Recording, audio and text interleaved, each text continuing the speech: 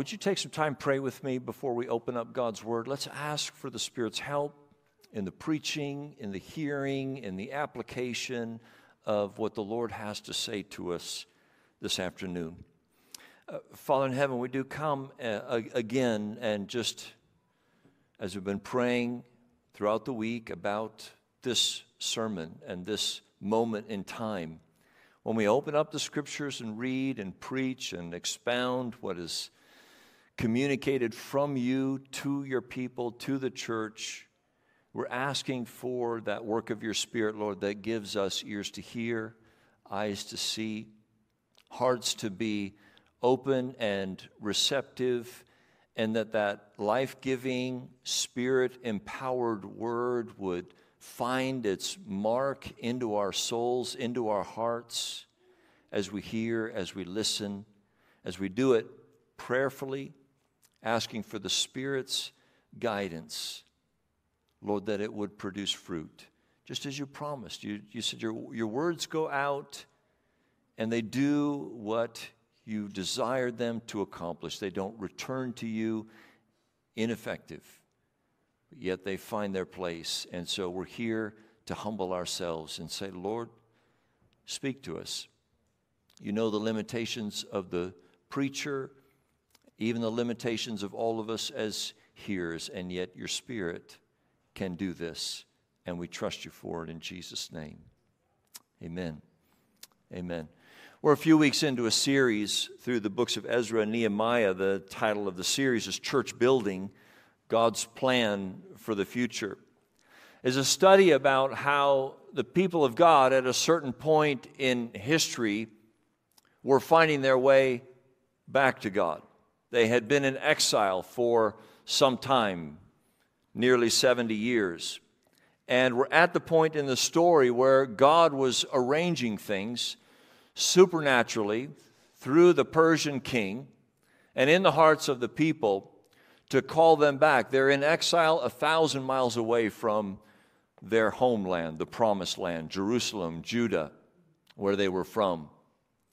And they make the long, difficult journey all the way back as a large group of some 42,000 people make this hike, 1,000-mile hike.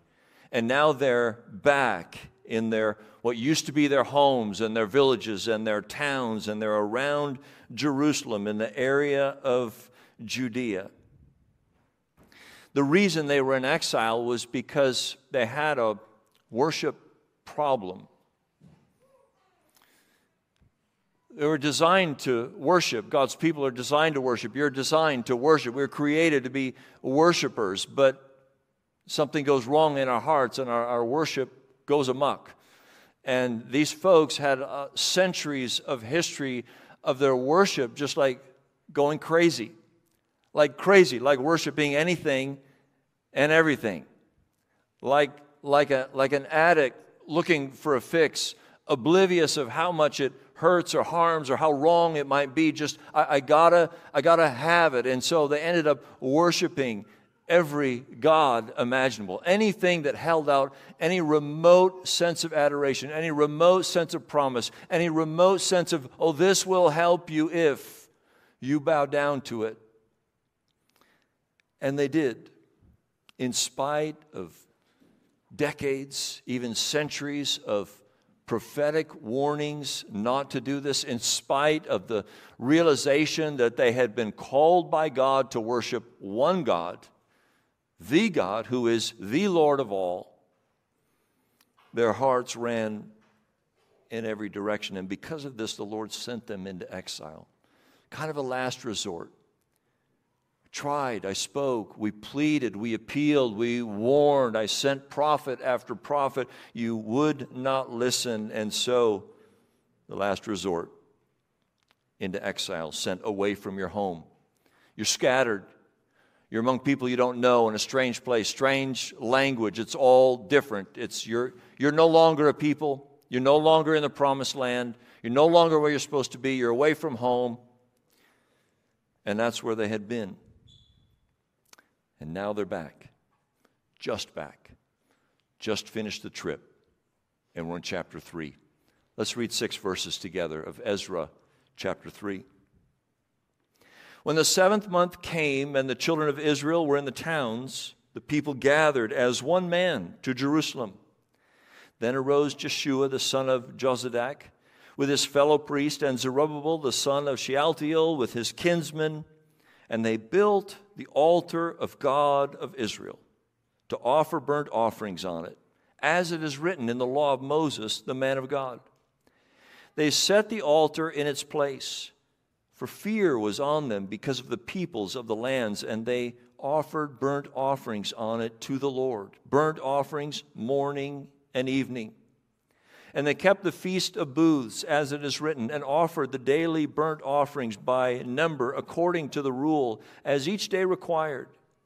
And after that, the regular burnt offerings, the offerings at the new moon, and all the appointed feast of the Lord, and the offerings of everyone who made a freewill offering to the Lord. From the first day of the 7th month, they began to offer burnt offerings to the Lord. Let's stop there. They're just back, and the first thing they do is worship. They're just back in town, long journey, and the first thing they do is worship. This is the people of God getting it straight, getting it right. What got them into exile was a worship problem. They worshiped badly, wrongly. They worshiped everything, anything. And now they're back. Now they have experienced a miraculous work of God's grace to reunite them, to regather them, to restore them, to bring them back home. They've got a fresh start. And the first thing they do is they start to worship. If we were to take or find or look for one word to describe the people of God, one word that works well is worshiper. We are worshipers. If nothing else, we're that. We're called to be that. If you belong to the people of God, the very core of who you are, the very essence of what we are called to be and do as God's people is to worship Him. If an outsider observed the people of God, or somebody looked at us, what would they see? Someone could look at us and say, there is no God, I don't believe in your God, I think it's all hokey, I think it's all nonsense. But they should, and would they be able to say this about us? But those people worship. Whether I believe in their God or not, this I can see. This is clear. These are people that worship. If we were to take an honest assessment of ourselves, of our group, of our church, of the people of God, this is not to insult you. This is simply to quote the Apostle Paul. We would have to say, now many of us were wise according to worldly standards. Not many of us were powerful. Not many of noble birth. But that God chose us, and because of Him, we are in Christ, who became to us wisdom, righteousness, sanctification, and redemption. That's from 1 Corinthians chapter 1. This is why we are first and foremost worshipers of Him who saved us. This is what our text can teach us this afternoon, to remind us, to stir up in us that as the people of God, we are first and foremost worshipers. Any true life with God begins and continues with worship. And there is no life with God or living for God without it. Our first order of business is to worship, to be worshipers. Failure is what led to the exile. And now the people of God are regathered, reconvening. And the first thing they do is to get this right. Let's start with worship. Can I just ask you a question up front? how's your worship? If we could take our worship temperature, if we could ask ourselves, where is our heart at? What I'm talking about is your sense of adoration for who God is that affects you, that moves you, that compels you, that drives you. Is that the operating system that your life is functioning on? My adoration, my gratefulness, my how high I see God, that is what is moving me. That is what is compelling me. That is what is changing me. I live in that energy.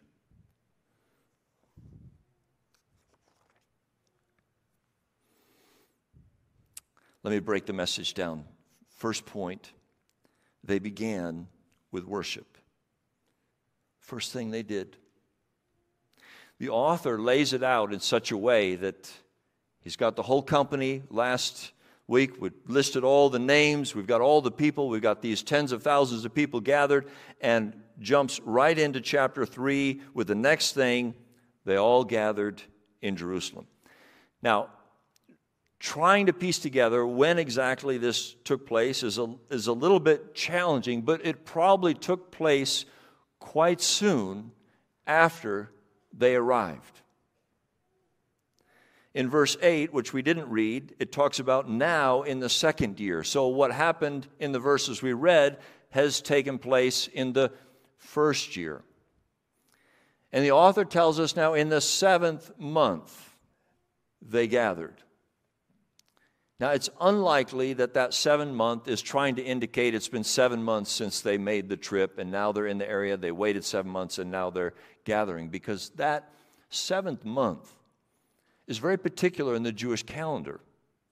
It was one of the major feasts. The first day of the 7th month, started the Feast of Trumpets. On the 15th day was the Day of Atonement, followed by the Feast of Booths. And our text that we read makes several references to the festivals and insisting that what these people were doing was they were getting back on track with the Jewish calendar, with all the things that God had commanded.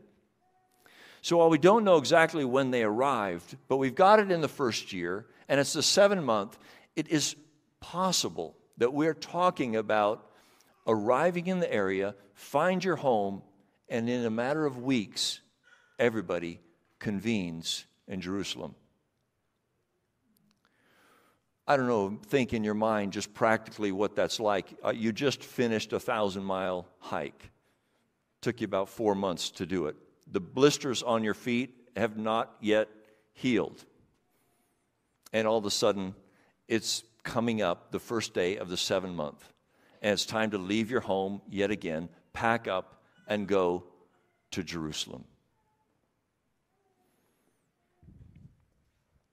This was their priority. They made this their priority.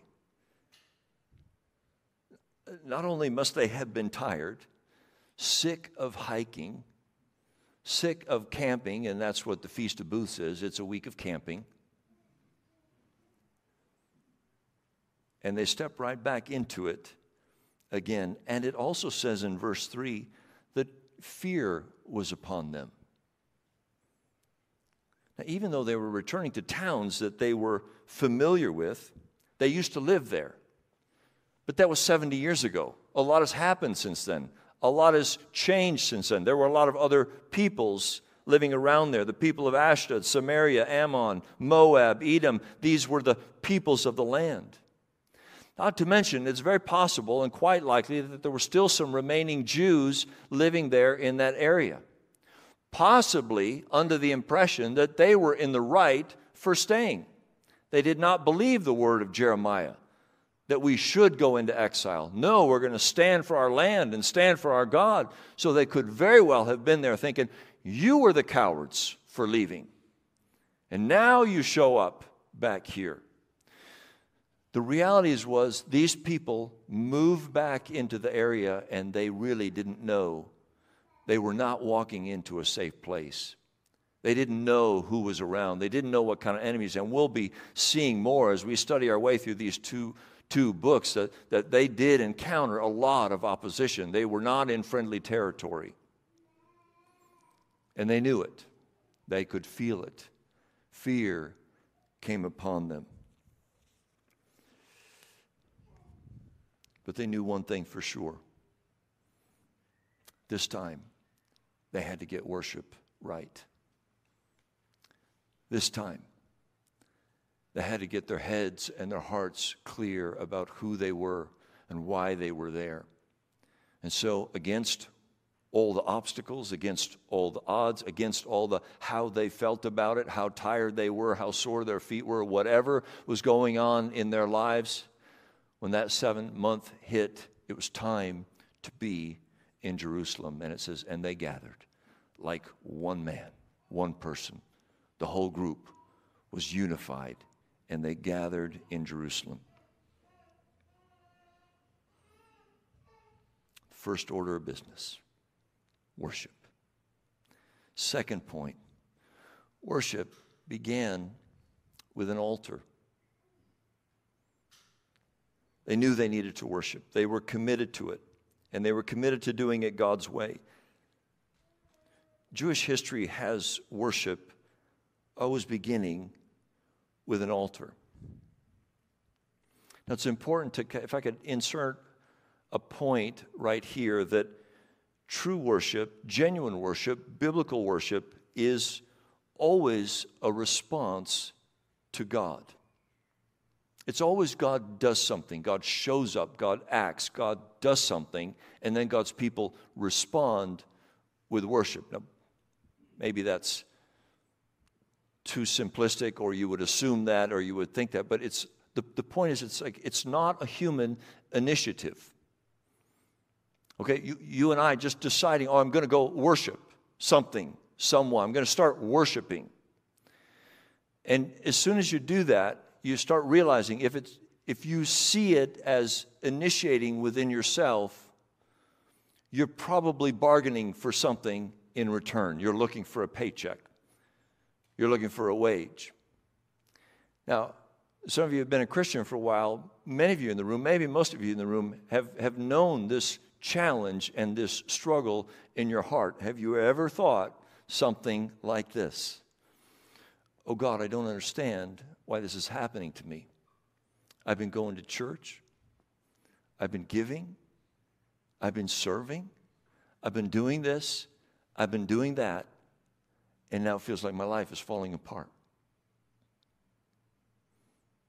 In other words, God, I don't understand why you're not paying me back for all the worship that I gave you, all the things I did for you. Those are difficult places, and it's not an uncommon dark place for most of us in our souls to be thinking in those terms. Here's the remedy to that. The point is that worship, in the biblical sense, is always a response to what God has done. Listen to this quote from David Peterson. He wrote a wonderful book called Engaging with God, A Biblical Theology of Worship. He says, the worship of God's people in the Bible is distinctive in that it is regularly presented as the worship offered by those who have been redeemed. Acceptable worship does not start with human intuition or inventiveness, but with the action of God.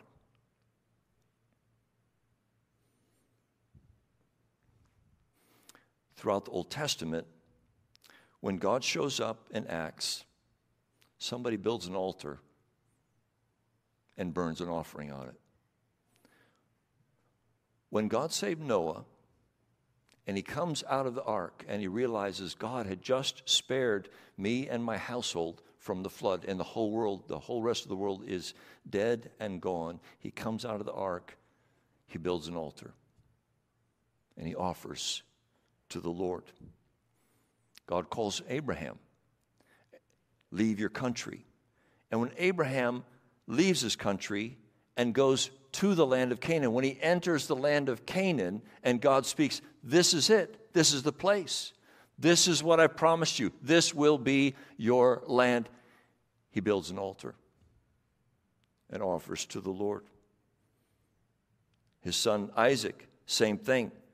When God spoke to Isaac, reiterated the promise was to pass through Isaac. First thing he does, builds an altar. Jacob had to flee for years after he offended his brother Esau.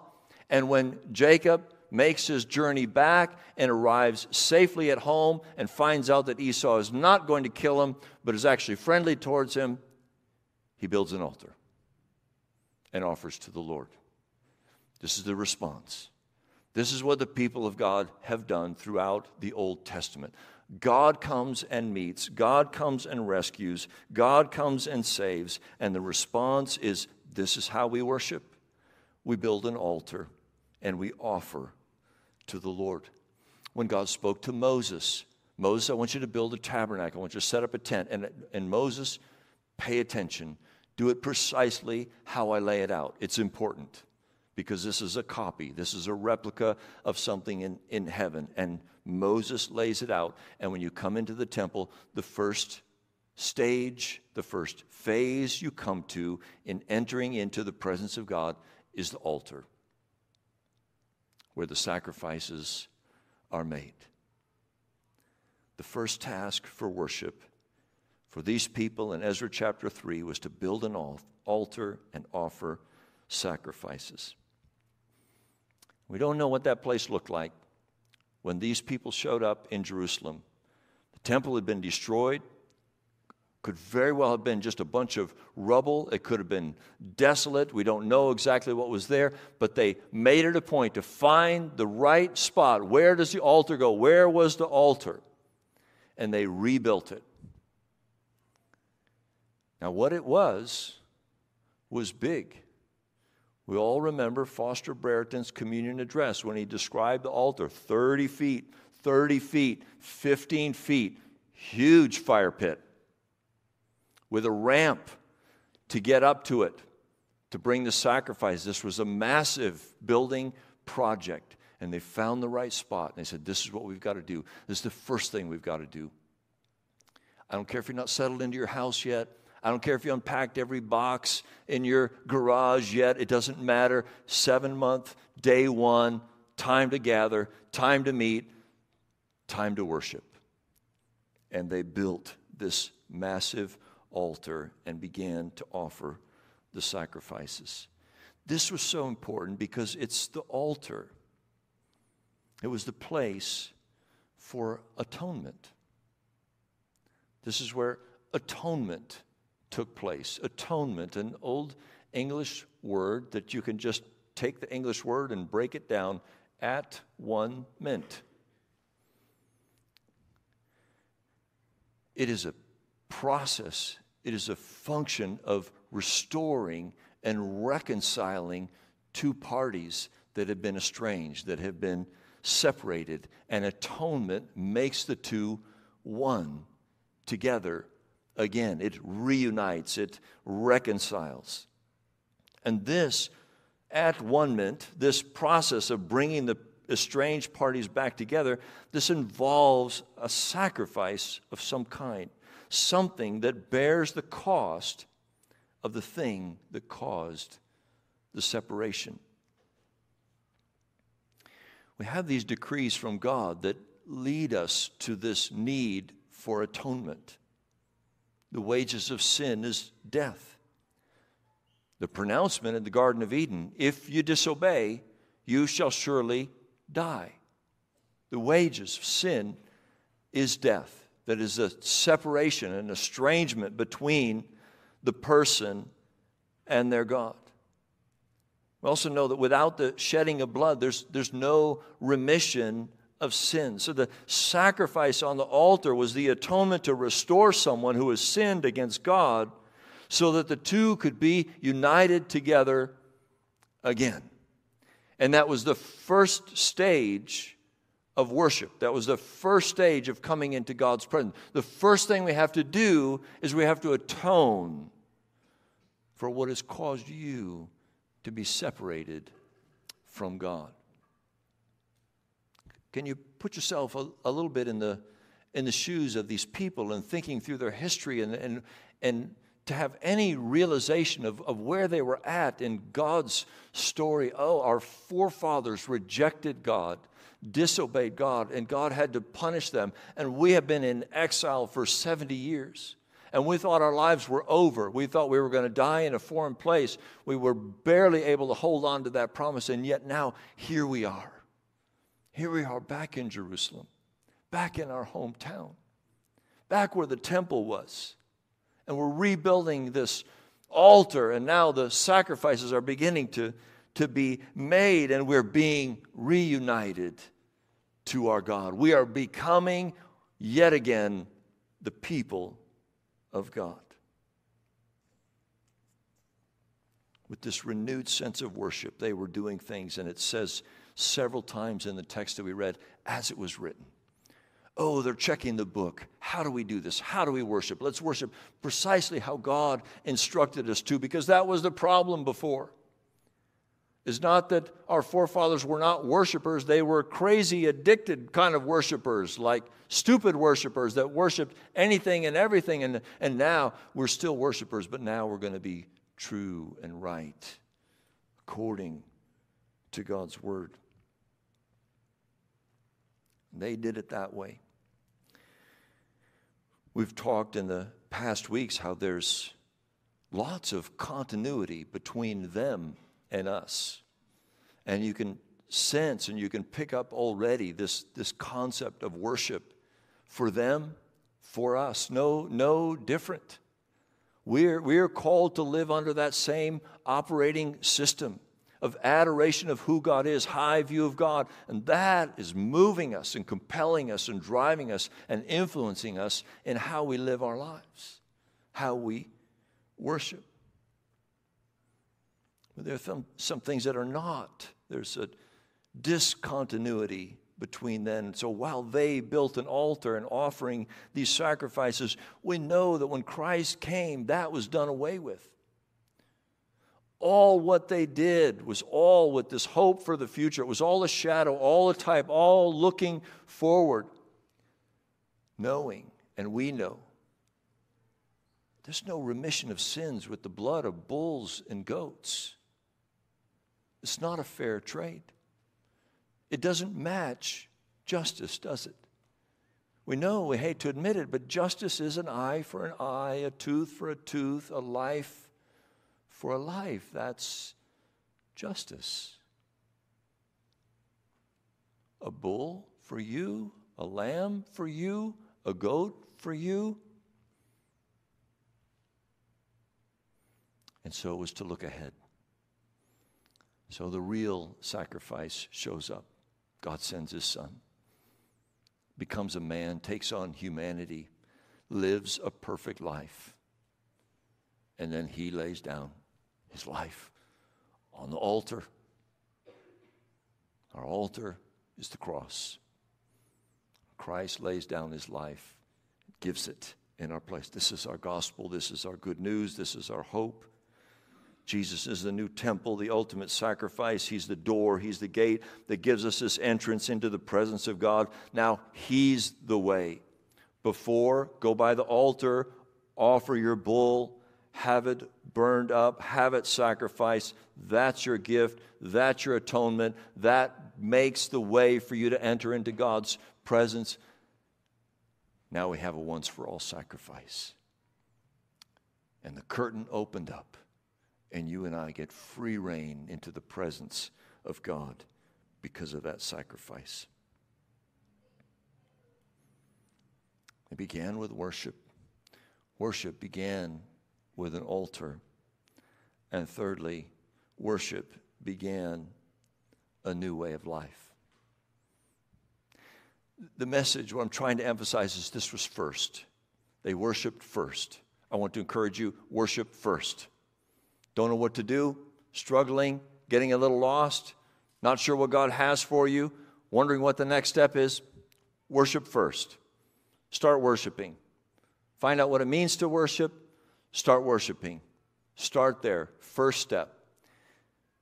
In worship, from worship, a new life gets fashioned, gets formed. We live out of that. Worship changes how we live. If we get worship right, we'll get living right. If we get worship wrong, living will go wrong. Worship, another old English word, worth-ship. Worship begins with this recognition, this acknowledgement of how worthy, the worth of God. He's that good. He's that worthy. The more we see that, the more that sense of worship begins to form in our hearts.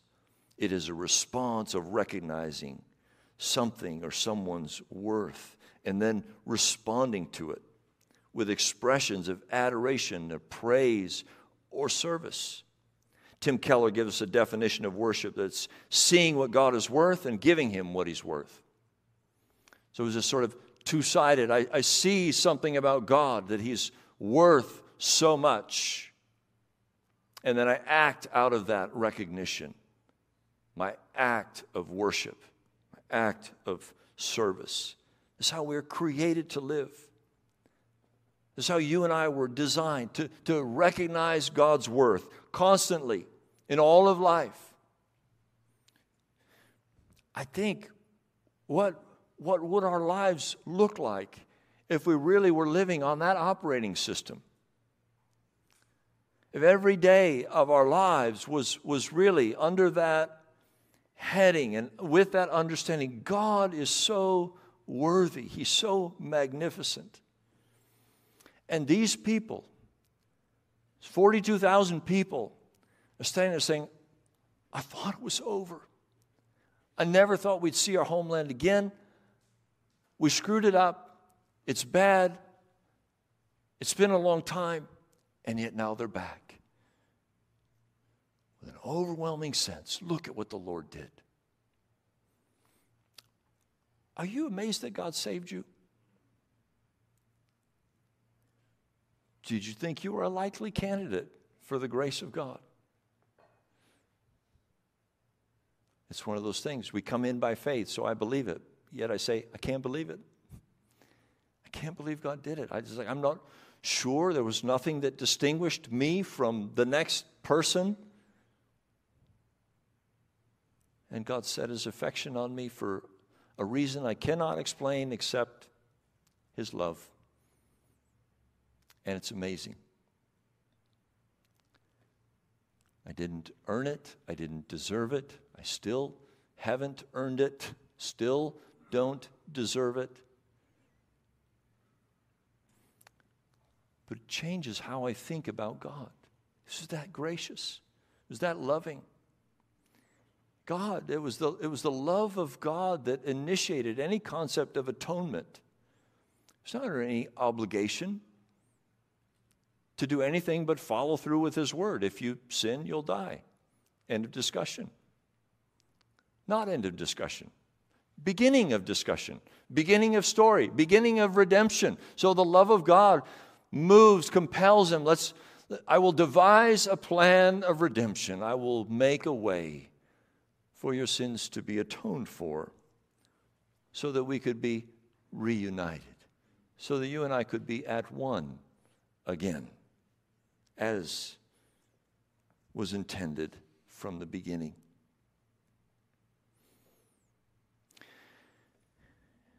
New Testament churches, Christians today, worship is expressed in generally two kinds of forms: praise and adoration.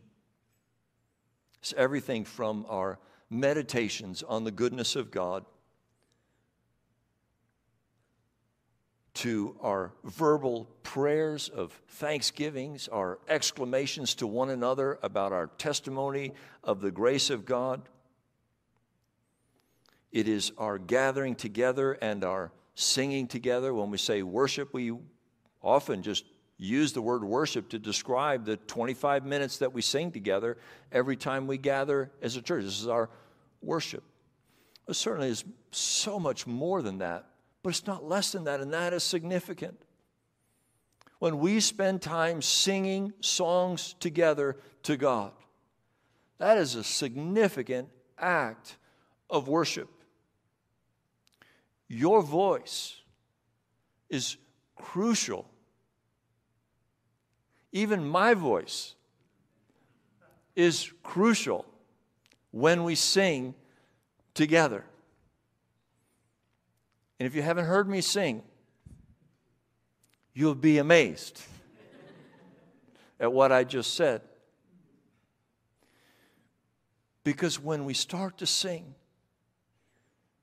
when the band leads us, we stand, we begin to sing, we open our mouths, we're like gathered as one man in the meeting room, and we begin to pronounce in song glorious things about God, His Son, redemption, our hope, our future, the grace of God in our lives, our love for Him, His love for us, the work of His Spirit. These are profound moments before the Lord.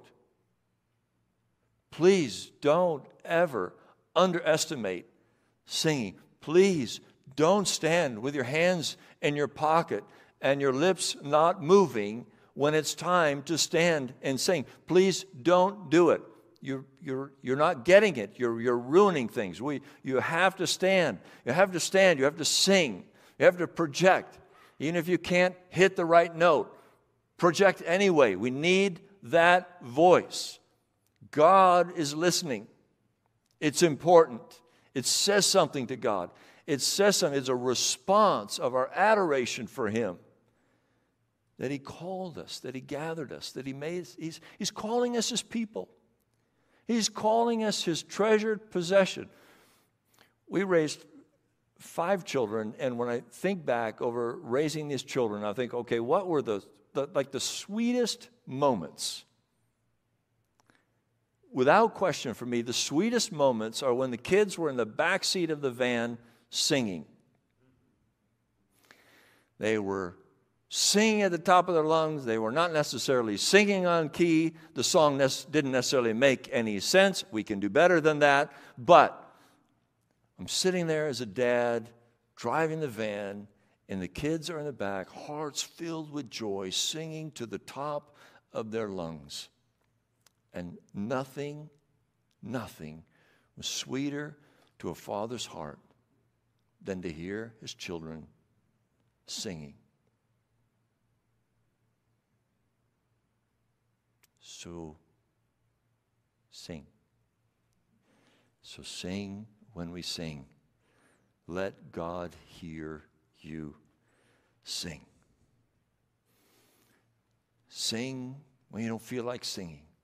Worship when it's difficult to worship. Don't know what to do. I read about Job. If you just read the first chapter of Job, he just found out he lost everything. All his possessions, all his family were gone. Report after report, in a matter of minutes, all dead, all destroyed, all gone. What does it say? He fell on the ground and worshiped. He came into the world with nothing. Looks like I'm going to be leaving this world with nothing. Blessed be the name of the Lord. Worship is the answer. Worship is the next step. Worship is the first step. Worship is the first priority. Praise and adoration, acts of service, are also seen as worship. It's more than singing. It's more than praise and adoration. It's not less than that. But it's also our lives, our lives lived sacrificially for the good of others. 1 Peter 2 says, as you come to Him, a living stone rejected by men, but in the sight of God chosen and precious, you yourselves, like living stones, are being built up as a spiritual house to be a holy priesthood, to offer spiritual sacrifices acceptable to God through Jesus Christ. Paul in Philippians chapter 2 refers to his service for the churches by saying, even if I am poured out as a drink offering upon the sacrificial offering of your faith, I am glad and rejoice with you all. He saw his service to the churches as an offering, a drink offering. Really what he's saying is, you know what? Even if all my effort towards you as a church is like somebody taking a glass of water and pouring it out on the ground as an offering to the Lord, I'd be glad in it.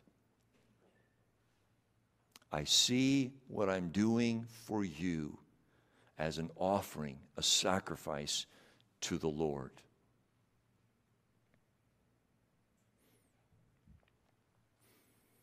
Can you imagine how would this change us if all our service, all our effort, all our giving, all the energy we had to pour into helping others, serving the church, if it was an act of worship?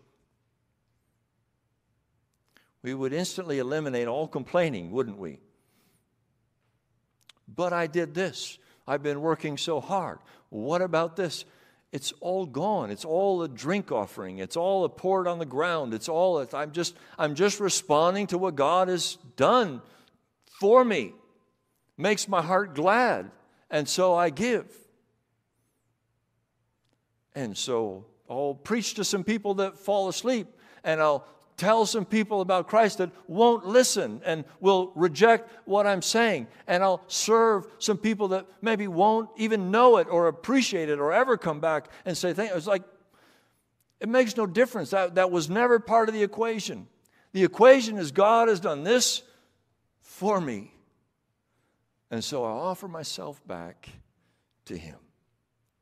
And I serve out of that operating system. I live out of that strength.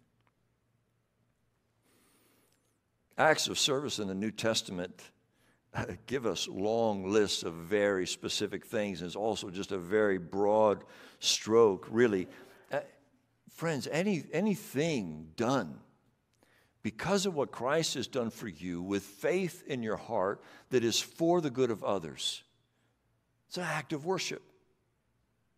Fill in the blank. Write it however you will. If you can check off those boxes of why you're doing what you're doing and explain what you're doing and it fits into that category, you are worshiping.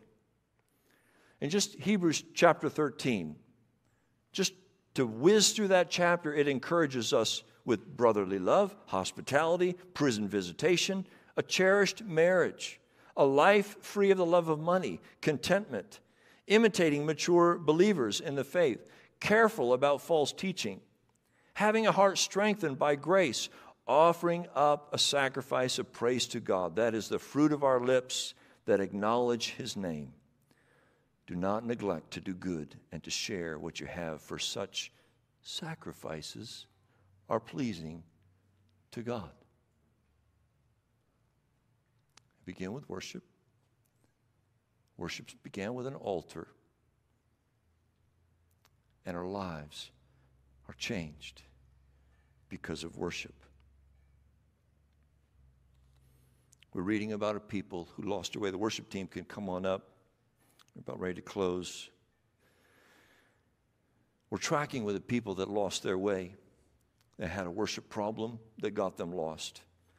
And now God is restoring them. And this is them seeking to get it right. This is them saying, we don't want to go awry again with our worship. Now we want to worship rightly. We want to get worship right. Friends, how's your worship?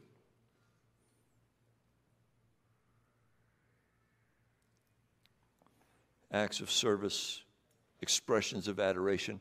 I know it would be easy to hear that question that I just asked and think, I really should do a little better. I could think of a couple more things I ought to be doing. You know, that's probably missing the point. Let's get back to the heart of worship, and let me ask this question. How's your adoration for God? How's your view of God? How glorious is He in your sight, in your heart?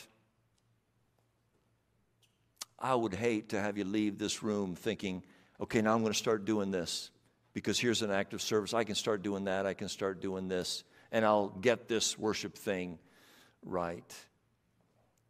When in fact it really flows out of how you see God.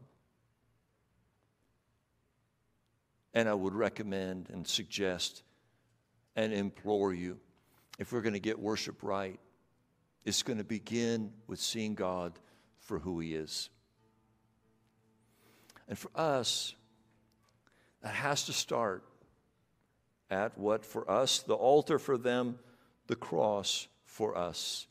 If you're really going to see God for who He is, we look to the cross and we see in that event, in that place, on that location, on that hill of Calvary where He laid down His life, the expression of God's heart was there.